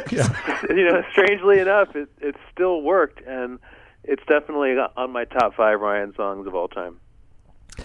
Jacksonville City Nights #2 that year, and the third album released that year. We're still in 2005. Still in 2005. All in 1 year. And I'm sure there were leftovers, too, that didn't make the albums and are probably floating out there somewhere. 29 is the last album of the year. 9 songs. Each are supposed to represent a different year of Ryan Adams' 20s. The years 20 through 29. I don't want to say anything's inessential necessarily, but you don't really need 29. The title track is a straight truckin' rewrite from the Jerry Garcia love. There are 3 tracks on here I think that stand above. They're focused. The music is focused. Everything sounds a little better. Nightbirds, Carolina Rain, and The Sadness. But I don't think this is an essential kind of Ryan Adams album. Yeah, I mean, I'm going to agree with you. I think this is obviously the least of these 3. It's amazing that he managed to put out 3 actual, discrete, authentic albums in a year, but he might have just, should have stopped pushing his luck at 2. Strawberry Wine is another one I'll single out. I think that's a nice, very long, kind of rambling folk song, but he gets into these interesting falsetto trips on it, and I like that chorus. I like the fact that it sometimes the shapelessness of his song, when it's put into the folk milieu, has virtues. That's the best place for it to be, because if you're in a folk mood, it has coffee shop feel to it. That's my favorite song on the album. I think Nightbirds is the other one, but yeah, I think all told, this is one of his less essential ones. It's funny. This album is not an album I actually own. There were so many freaking albums coming out that I lost track. Well, believe me, we forgive you, man. We understand. I was still grooving on Cold Roses, and my friend Greg, the guy I play Ryan songs with, he's like, "Hey, there's a new album out," and I was like, I never got it. I will say one song on this album that I've come around to, because I own one of the interminable live albums that Ryan Incorporated has put out, is Carolina Rain. Mm-hmm. You could say it's a little overwritten. It's a little too much, trying too hard to be what it is, but it is a nice little story, and it makes for a real nice live acoustic track when he plays it solo. So now Ryan Adams cleans up. Yes. Theoretically. Cleans up from a long-standing drug addiction, and puts out an album that I think some might argue represents the end of the era, the end of a sort of an era of creativity for him. And then others would say that, no, this album isn't even that good. There are a lot of other ones after it that are even better. But I think Easy Tiger kind of, at least it draws a curtain on a certain period of Ryan Adams' creativity. It is... if not the last album with the Cardinals, it feels sort of fundamentally different than Cardinalogy, which will come up later. I think this is a very good album. It is a very diverse album, but also I think the first time I can say that, aside from, there are 2 songs on this that really jump out at me: Goodnight Rose, Halloween Head. Scott already singled out. It's got a big, dumb, fun song that how can you not it's like? Great. It's great. Yeah, really big, dumb, fun rocker. I got a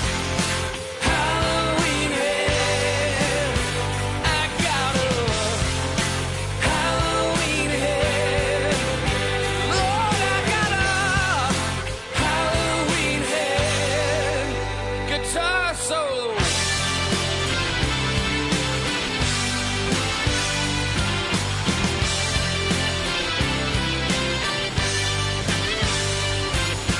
That's, he's surprisingly good at that. I think the other one I'd also say is I like Pearls on a String quite a bit.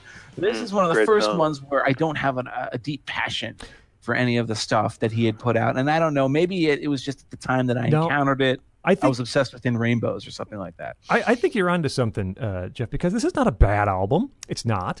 But I don't feel passion for it either, by and large. The songs are shorter. They have a little more commercial feel to them. Again, he's not going to sell a million copies, but he's trying to be a little more crowd-pleasing, so to speak, with some of these songs. And each song feels like it's a part of the past 6 or 7 years of Ryan Adams' career. Goodnight Rose could have been off Cold Roses. Tears of Gold could have been off Jacksonville City Nights. There are some really good high points. Everybody Knows, which I know Nick loves, might be the best song on there. These Girls, which is a throw-off from another forgotten album called Destroyer back around 2000. These Girls is a very good song. Halloween Head, for a big dumb riff and a rocker, works really well. But I am right with you in that I don't necessarily feel a passion for any of the tracks really specifically outside Everybody Knows, and I don't feel an extreme passion for the album. It's a good Ryan Adams album, but I don't passionately hate it, and I don't think it's one of his best works. It's funny. I actually am pretty passionate about a couple of these songs, and some of the same ones. I can't stand Halloween Head. I feel like it doesn't make any sense. Well, you are passionate about it, but just not in the way that we were hoping. Yeah, it's one of those, kind of not quite written songs. I love Rip-Off. I love These Girls. Two Hearts isn't my cup of tea, but it's a nicely put together song. But I'll say the second and third tracks on this album, again, worth the price of admission. 2 and Everybody Knows are among his better songs. I would say a top 15 of all of his songs. You come to me sometimes when I'm thinking like a cannonball shooting out a cannon, and I forget whatever it was I was thinking about. With everything changing, how am I to know how I'm going to hold on to you when I'm spinning out of control? You and I together, but only one of us in love, and everybody knows. I wish the whole album were that consistent, but look, even Pearls on a String, this nice little acoustic country riff, it's a simple song, it works perfectly. So I actually like this. What's fascinating is some of these songs are even better with the Cardinals behind them when they play them live. I think Everybody Knows is one of those songs I was talking about that feels half-written. It's kind of like one of the songs on Heartbreaker we were talking about that we all, I think, like a lot, which is Call Me On Your Way Back Home. It's a song that doesn't really have a third verse or a bridge. It's got a little guitar interlude of chords. And what you find is if he plays some of this stuff live, when he plays Everybody Knows, they stretch out that guitar interlude into a pedal steel solo and come back around with a chorus, and it turns that song from a 10 into an 11, like it goes to 11. It's powerful. But I will agree with you. This is where the albums begin to feel a little uneven, and I think for this era of Ryan, the more country era of Ryan, you can feel it starting to come apart here. But before the album came out, J.P. Bowersock and Catherine Popper left the Cardinals, and Ryan Adams has said Catherine Popper, he loved playing with Catherine Popper. When she left, that was about the end of the Cardinals, and they made about 2 more albums, but when Catherine Popper left, he felt that was it. So after Easy Tiger, there's an album called Cardnology, and if you are trolling Ryan Adams' fan boards or looking at rankings, Cardnology is always punished by being put right at the bottom of the list, or right near the bottom of the list. I'm here to tell you, you are all crazy wrong. Cardnology, I cede at the start, so you don't have to make the argument. The back third is not stupendous. but the front half is so good. I don't know what people are not hearing here. You still have some of that Dead Z country rock, and you begin to hear a little bit of that 80s kind of alt rock feel that would begin to seep in the most recent two albums with some of the tracks on Cardinalogy. Ryan Adams doesn't even like Cardinalogy much, and I'm telling you, he's wrong too. Born Into a Light, the first track on the album, is this great acoustic riff, uplifting lyrics about faith. You don't hear that a lot on Ryan Adams tracks. Everything's going to work out. Everything's going to be okay. We were born into a light. Super. For everyone alone, I wish you faith and hope and all the strength to go. To be your own best friend, have confidence and keep the faith. Be patient, know the past is just a memory, and heal your vine, you'll heal inside eventually. We were born into a light. Go Easy, the Cardinals, I think, sound great on Go Easy. That's a band track. The band sounds great behind Ryan. Fix It is the single. I think he sings the heck out of that one. There's some voice strain, some voice crack at key moments of that song. I like that do-do-do-do-do-do-do. Magic is Halloween Head Part 2, but I think Magic's better. I love Magic. I cannot not crank Magic to 11, as Nick just said, when I'm in the car. Magic is fantastic. It is dumb fun. It's an air guitar song, yes. if you've ever heard one. You can't not play air guitar to that song. And you know, the what goes around comes around, call and response. The second verse feels like it's going to shimmy out of control with some of the lyrics and some of the delivery. And then Cobwebs is very good. Let Us Down Easy with that call and response chorus again. The first half of Cardinalogy, you guys have to tell me, I don't know what people are missing from the first half of Cardinalogy, or am I crazy? I think, well, first of all, you are crazy, but not because of this. The problem with Cardinalogy is that it's impossible to get over this sort of depressing stink that the back half of it leaves in people's mouths. An album that starts weak and ends strong can often be praised as a sleeper by people. An album that starts strong and ends strong but is weak in the middle sometimes is ranked as an all-time great. But an album that starts well and then ends terribly, those are the ones that really come in for a pelting, and this is a classic example of it. I think that, as you said, Magic and Cobwebs is right in the middle. The four number, I think it's like the third and the fourth song or something like that, fourth and fifth. Those are the two best songs on the album, in my opinion. I'm not a fan of Born Into a Light, by the way. I think Magic is, as Nick and you have said, just a big, dumb, fun guitar rocker. Feel like Wayne Campbell from Wayne's World, just going like, yeah, I want to play guitar to that. So turn the radio off, so turn the radio up, so turn the radio up loud and get down. Let your body move, let your body sway. Listen to the music play. It's magic, you're like a storm tower. If it had firepower, everything you touch burns. Scorched earth, water tower burned up to the ground. Zombies running all around. Eventually we hit them all. Lock it down at nightfall. Cobwebs I like even more. Of course, again, has this sort of that post-punk sound to me. It is very much far away from the country feel. That's a really good sort of brooding, kind of jammy, slower song. But man, the ending of this album, it's like, you know, Nick talks about how sometimes Ryan Adams songs feel like he gave up writing them halfway through. This album feels like he gave up the songs halfway through. Like he just, we'll put all the good stuff on the front and forget about the rest. That's how I feel about it, and that's, I think, why a lot of fans hate it. You know, I would actually say if you to take that and go into Cardinals 3-4, that's kind of the point of Cardinals 3 and 4 to me. It's like it's the same album, and it just got worse and worse and worse. Cardinals 3-4 is a double album that they couldn't even pick. Yes. But they couldn't even pick a name for it. It's just Cardinals 3 and Cardinals 4. Like, you can feel it just continue to slide away. I struggle to find a song on the, 20 songs on this double album that I like. Mm-hmm. I would say Dear Candy is the closest that I can come. The Crystal Skull is embarrassing. It's I was about to cite that. Yes. And the part of this that's interesting to me is, you know, we saw on Magic, or we hear on Magic, you know, kind of rock Cardinals. And it's a great song, but it's kind of the outer limit of their ability to be like a hard rock band. Mm-hmm. And you get to Cardinals 3-4, and you feel like they're still trying to be a harder rock band, and it just doesn't work.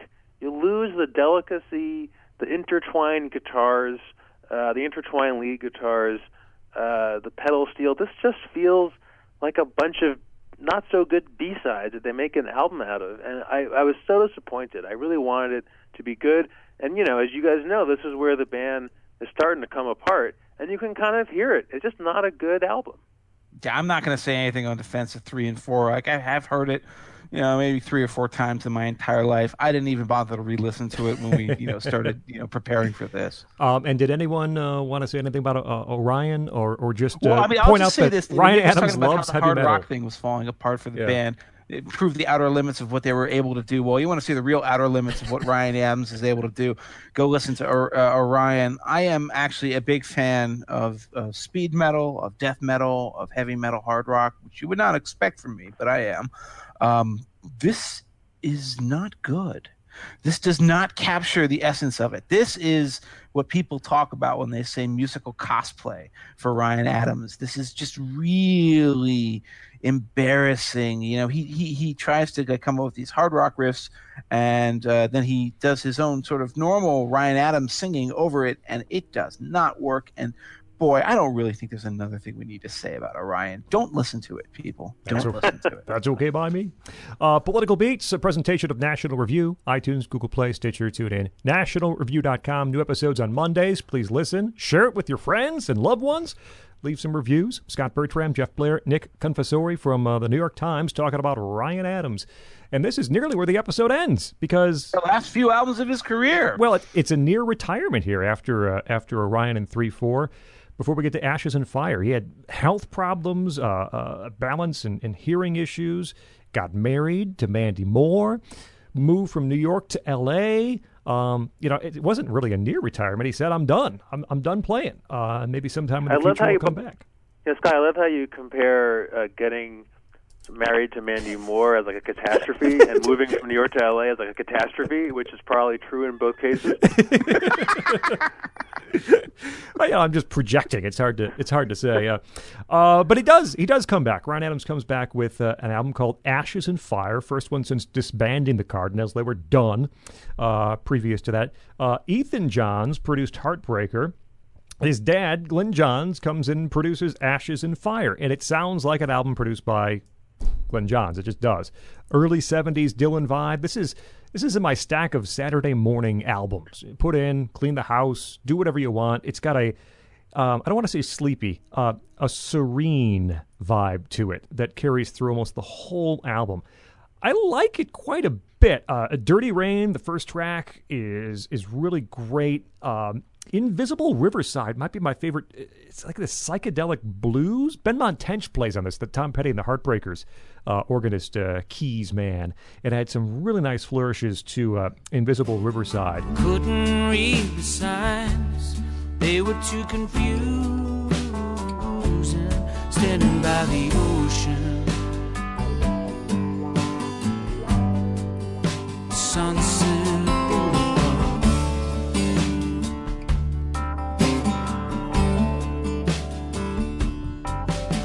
Don't let go, don't change your mind. There's some autobiographical stuff here. Look, I mean, it's a lot about the Ashes, right? It's Ryan Adams coming to terms with the health problems and all this stuff, and trying to rebuild a bit. Lucky Now was the single, and I don't remember, we were young and wild. All that's faded into memory. And he asks, am I really who I was? There's some introspection here on Ashes and Fire that you don't hear on previous Ryan Adams albums. This one's worth a listen. Like I said, it's on my Saturday morning stack. So every now and then I pop it in while I'm picking up around the house, that sort of thing. Pleasant stuff. Nothing really jumps out at me, but that's not bad. This is your soothing Ryan Adams. Yeah, right. Folk release to do the dishes too. I agree. It's funny. I actually think of this as sort of like Beck's Sea Change. It feels that way to me. That's high praise. It's not as monumental as Sea Change. Sea Change was a major breakup album for me, and and like the emotional flavor of that breakup to me is the sound of Sea Change. I mean, it was that aligned. Right. But Ashes and Fire is a really like a melancholy album with just beautiful texture and some really sad songs. Like Do I Wait and Invisible Riverside. You got some of the country, you got some of the rock. It's not one of his best. It's a perfectly good, it's a perfectly good album. It's got some nice hits on it, but I admit I don't put this one on very often. Now, I have to say, the one I've listened to least in the entire Ryan Adams discography is his self-titled album. And I feel like I may be missing something major with this. Somebody tell me, have I made a mistake or am I doing all right? I think you made a mistake. I think you have to listen to it. It's definitely among the most interesting departures for him. This is Ryan Adams really indulging his love for 80s rock. You can hear it in the guitars. You can hear it in the echo pedals and the chorus pedals. A lot of these songs are pretty quiet. There's one song that sounds like a quiet Bruce Springsteen song. But what's funny about it is it opens up, and again, this goes back to like Heartbreaker. This album opens up with a total full throttle rocker. It just, Give Me Something Good is a fantastic, hooky Ryan Adams rock song. And then pretty much most of the rest of the album is just kind of quiet. There's a couple of songs that go a little heavier. I like it. I like Kim. I like Trouble. I feel you watch me cross the room. Another summer, and the palms are the color of doom. Put my hand through the mirror, let the water run. 7 years bad luck is better than none. Following the bullet back into the gun. Wrecking Ball is kind of a throwback to Ashes and Fire, or even a throwback to Jacksonville City Nights. I think it's a really cool album. Again, I don't listen to it a ton, but I was really intrigued to watch him try in a cohesive way to go in a different direction. It doesn't feel like a stunt album. It feels like a different facet of his personality as a musician. Yeah, I'm not going to say you're missing a ton, I think, Jeff. I will say this is a scene setter, I think, for Prisoner, which you'll find in a second I rate pretty highly. It's kind of like a wiping of the palette, and let's throw something new on there. So I don't love it, but there's some. Give Me Something Good, the single, worked out pretty well. Ryan says just straight on, Husker Du, Replacements. That's the kind of sound he was going for on this self-titled album. Well, you got my attention then. Yeah, right. That's why I mentioned it. There was a scrapped album before Ryan Adams too. That was Don Was played bass, Ethan Johns played guitar, Ben Montench was in that band, Mike Viola, who has some pretty actually good albums in the 2000s. That was scrapped. They came out with Ryan Adams. Here's the thing though, songs like Trouble and Stay With Me. Man, it is so that 1981 pristine kind of sound. Here, I'll give you 3 bands I think of when I listen to Ryan Adams, and Jeff, maybe this will tell you good news, bad news. Rick Springfield, No. Donnie Iris, and Journey circa Raised on Radio. Oh, no. That's what pops out to me when I hear Ryan Adams most often, and so I don't return to this one all that much, but I think it sets the scene for Prisoner, if that makes any sense. Well, I'm going to give it a try. Before we get to that, Prisoner is Ryan Adams' most recent album. It came out this year. I will make a very brief plea for what most people regard as the cosmic joke of the Ryan Adams recording discography, which is 1989.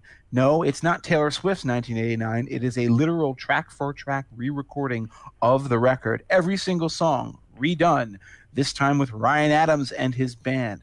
And listen, I get it. It's a novelty record, but it is actually surprisingly good. I will say this. Go listen to his cover of Bad Blood. What a great know the song. Taylor Swift song. If you know Taylor Swift, I mean, if you know the radio, if you've had a pulse for the last 10 years, you know Bad Blood. You've heard it everywhere. Listen to the way Ryan Adams recasts it as a Bruce Springsteen song. Turns it into something off of Nebraska.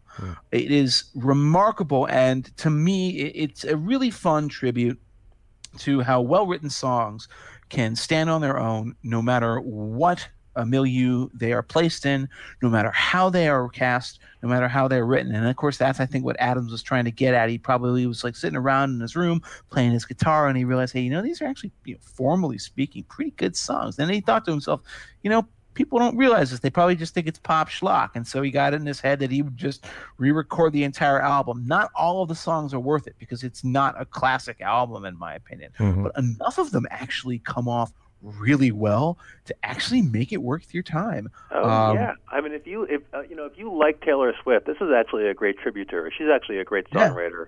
Yeah. I'm a fan of hers and her albums. You listen to Bad Blood, I agree. That's a great song. Style, the way he does Style is great. But the most innovative thing on here is Shake It Off. Yes. He turns Shake It Off from this exuberant dance song into, again, as you were saying, a Bruce Springsteen Nebraska song. He turns it into a dirge. He turns it into a straight dirge. He totally switches it and flips it, and it's beautiful. It's beautiful both ways. And Taylor's song was amazing in its way, and it was, doesn't have a lot of kind of instruments on it, right? It's drums and horns.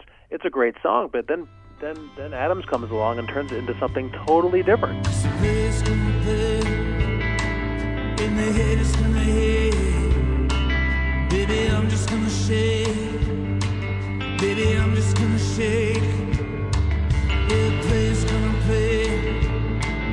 And the head is gonna hit. Baby, I'm just gonna shake. Baby, I'm just gonna shake. Baby, I'm just gonna shake. Baby, I'm just gonna shake.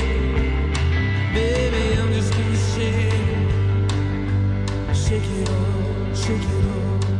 As I said, novelty though it may be, it is actually worth your listen. You can find it on YouTube. All the songs are available on YouTube. You don't have to go pay money for it if you're skeptical. Give it a shot, though. It's kind of interesting. This, of course, brings us to the last album. We actually made it. We made it, guys. We made it to the end of the Ryan Adams. Wait. I got a hour and a half later. There's a new album that just dropped today. No! I'm kidding. That's I don't even know if you're kidding. That's right. It could be real. Possible. But Prisoner. What do you guys think of Prisoner? Yeah, so I guess I'll take it because I had mentioned Ryan Adams was kind of the scene setter for Prisoner, and I think sonically it is. This is his most sonically interesting album in years. Ryan Adams kind of has the same thing throughout the album. Ashes and Fire kind of has the same thing through the album. Even going back to Cardinalogy a bit. So this might go back to Easy Tiger or something. It's sonically interesting. There are some production choices, and Ryan's producing his own albums these days. So these are his choices as to how it's recorded. But I think it sounds good. It sounds interesting. This is the breakup album, the Marriage to Mandy Moore, which was referenced earlier, is no more. And so these songs influenced by that breakup. Do You Still Love Me? To me, it sounds like a rewrite of Gimme Something Good, but again, I think it's better. Ryan Adams kind of set the tone, and Do You Still Love Me took Gimme Something Good and made it a little better. There are some nice tracks. Doomsday and Haunted House both have this flat drum sound, which again is different from what he's kind of put forward in the past.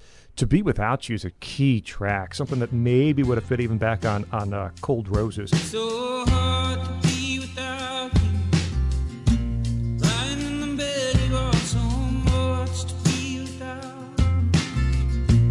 Battles in my head, that empty drum, fill no doubt.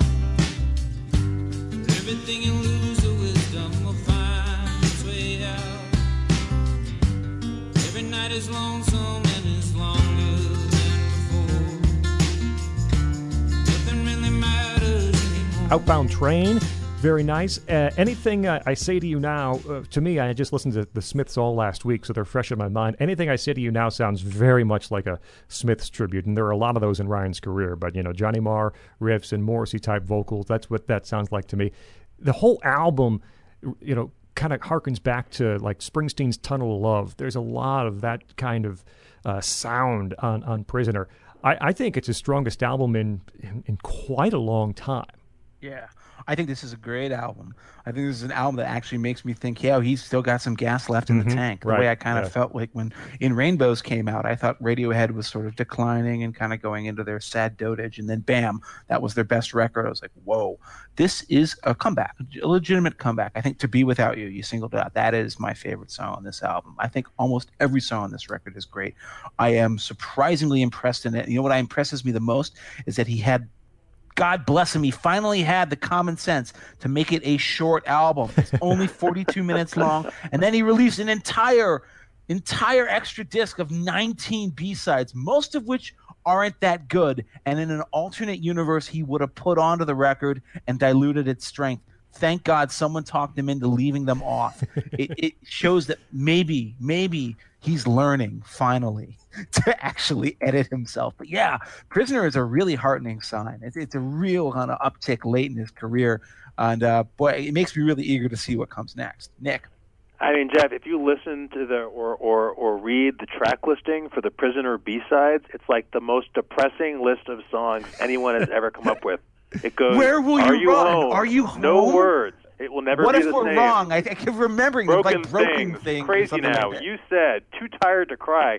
This is depressing. I mean, I'm kind of glad he left some of them off. Look, I almost think of Prisoner as like as a self-titled album times two. I love Do You Still Love Me? Yeah, you know, again, he's opening with a big rock song. If he would give me an album of 10 Do You Still Love Me, I would be so happy. I just want 10 songs this good. You try and listen to that song before the drum comes in and keep time.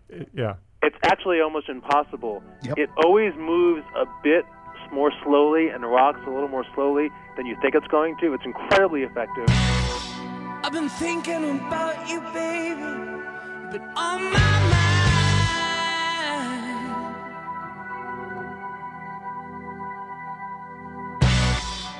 Why can't I feel your love? My heart must be blind. What can I say? I didn't want it to change.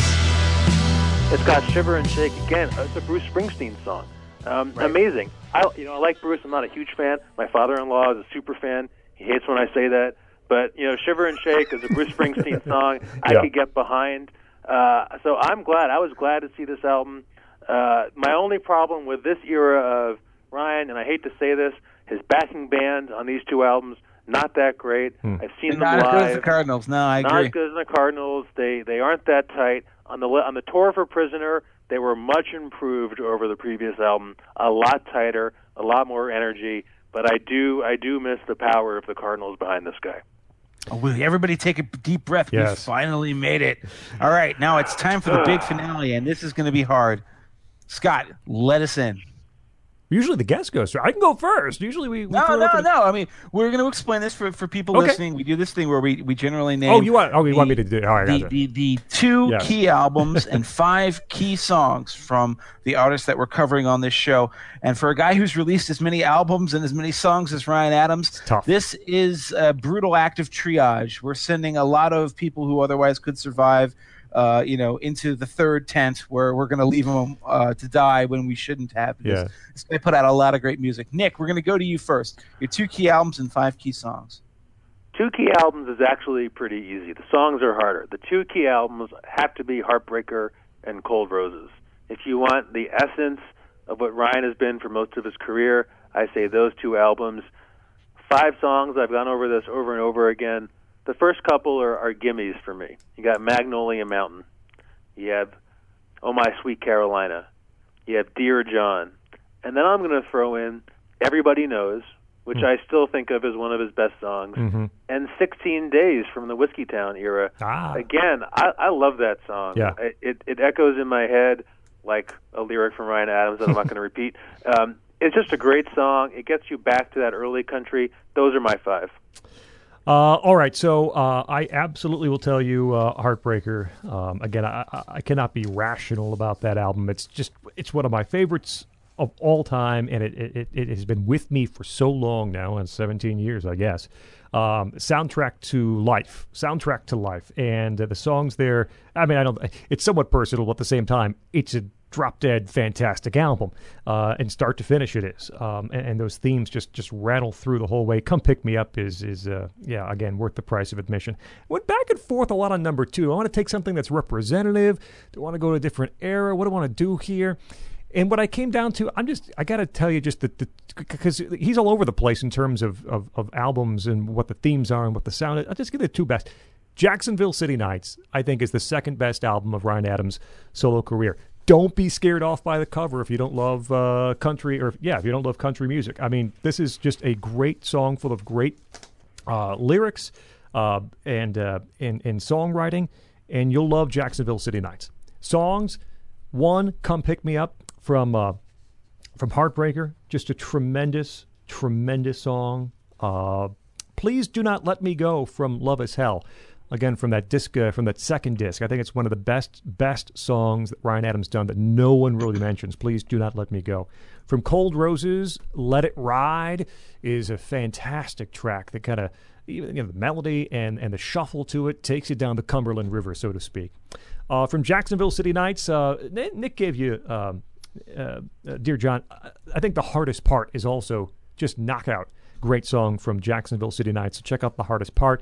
And this last one I go back and forth a little bit on, and what I finally decided is some of my tracks are a little slow. Rosalie Come and Go from Gold, from that side 4, the bonus disc, and you can find it out there. I think Rosalie Come and Go might be my favorite rockin' Ryan Adams tune with big guitar solo and a harmonica solo and this great intro. Rosalie Come and Go is well worth tracking down if you don't have the entire Gold as of yet. Rosalie, come go. Rosalie, don't stay. Rosalie, come go. I never liked you anyway. Rosalie, come go. Rosalie, don't stay. Rosalie, come go. Never liked you anyway.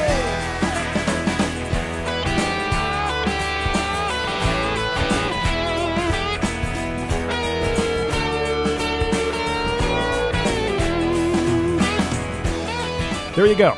Jeff, it's up to you. All right, so Scott may not be able to be rational about Heartbreaker, but I am. I am perfectly capable of being rational about Heartbreaker, and my rational opinion is that it is Ryan Adams' greatest album, and it is definitely one of the 2 ones that I would recommend to you. The other one, which I can almost hear Nick spitting right now, is Love Is Hell, which I think is his other... Oh, man. Yeah, geez, you can just hear the sound of the loogie being hawked. See, now he is going to hang up. But yes, I think it's his other great album... What were you saying, Nick? Good day to you, sir. But anyways, it is a complete change of pace. And it's also a little different from the ones that you other 2 have mentioned.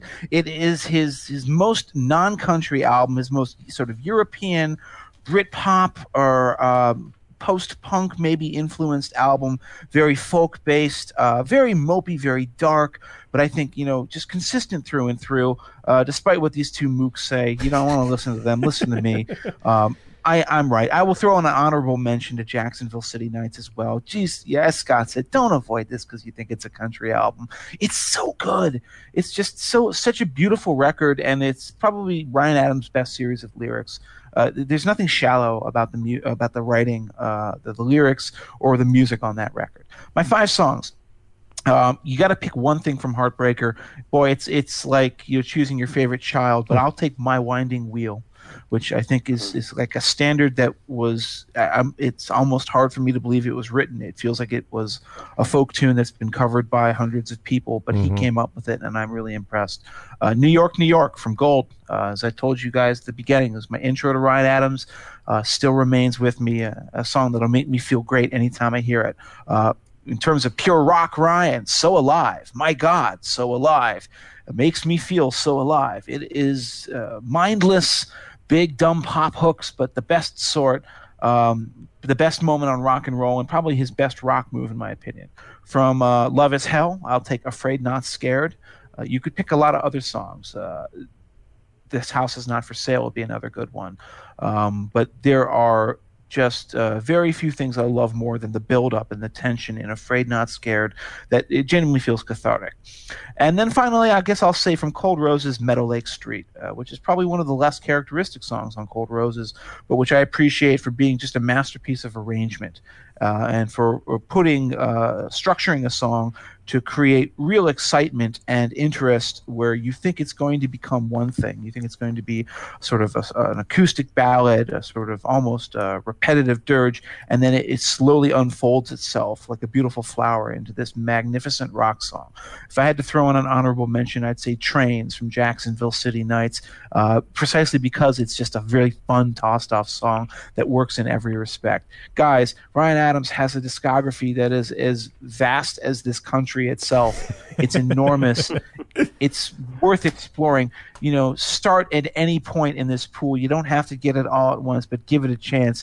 This artist is worth it, and he's still making valid, really, really invigorating music right up into the present day. And except for Orion, it's an artist. It's an artist that I will always grab the new album. No questions asked. Basically, and there's not a lot of them still out there, I think, on my list. But I'm always going to grab the new Ryan Adams album. That's just the way it goes. Yeah. All right. That was a blast. Political Beats. Thanks to our guest, Nick Confessori from the New York Times. You can find him on Twitter at Nick Confessori. Also his work in the New York Times Magazine, MSNBC contributor, and as we now know, Ryan Adams lover. Nick, thank you so much for joining Political Beats. My pleasure, guys. And Jeff, we're taking a week off, our first one next week for Thanksgiving, if people are listening to these chronologically, I suppose. But we'll be back very soon with more music and more guests. Whoa! Follow Jeff on Twitter at EsotericCD. My name is Scott Bertram. You can follow me on Twitter at Scott Bertram. Again, this has been a presentation of National Review. Subscribe to our feed. New episodes on iTunes, Google Play, Stitcher, TuneIn, or right there at nationalreview.com. Click on podcasts to find more. Listen, share, leave reviews, please. This has been Political Beats.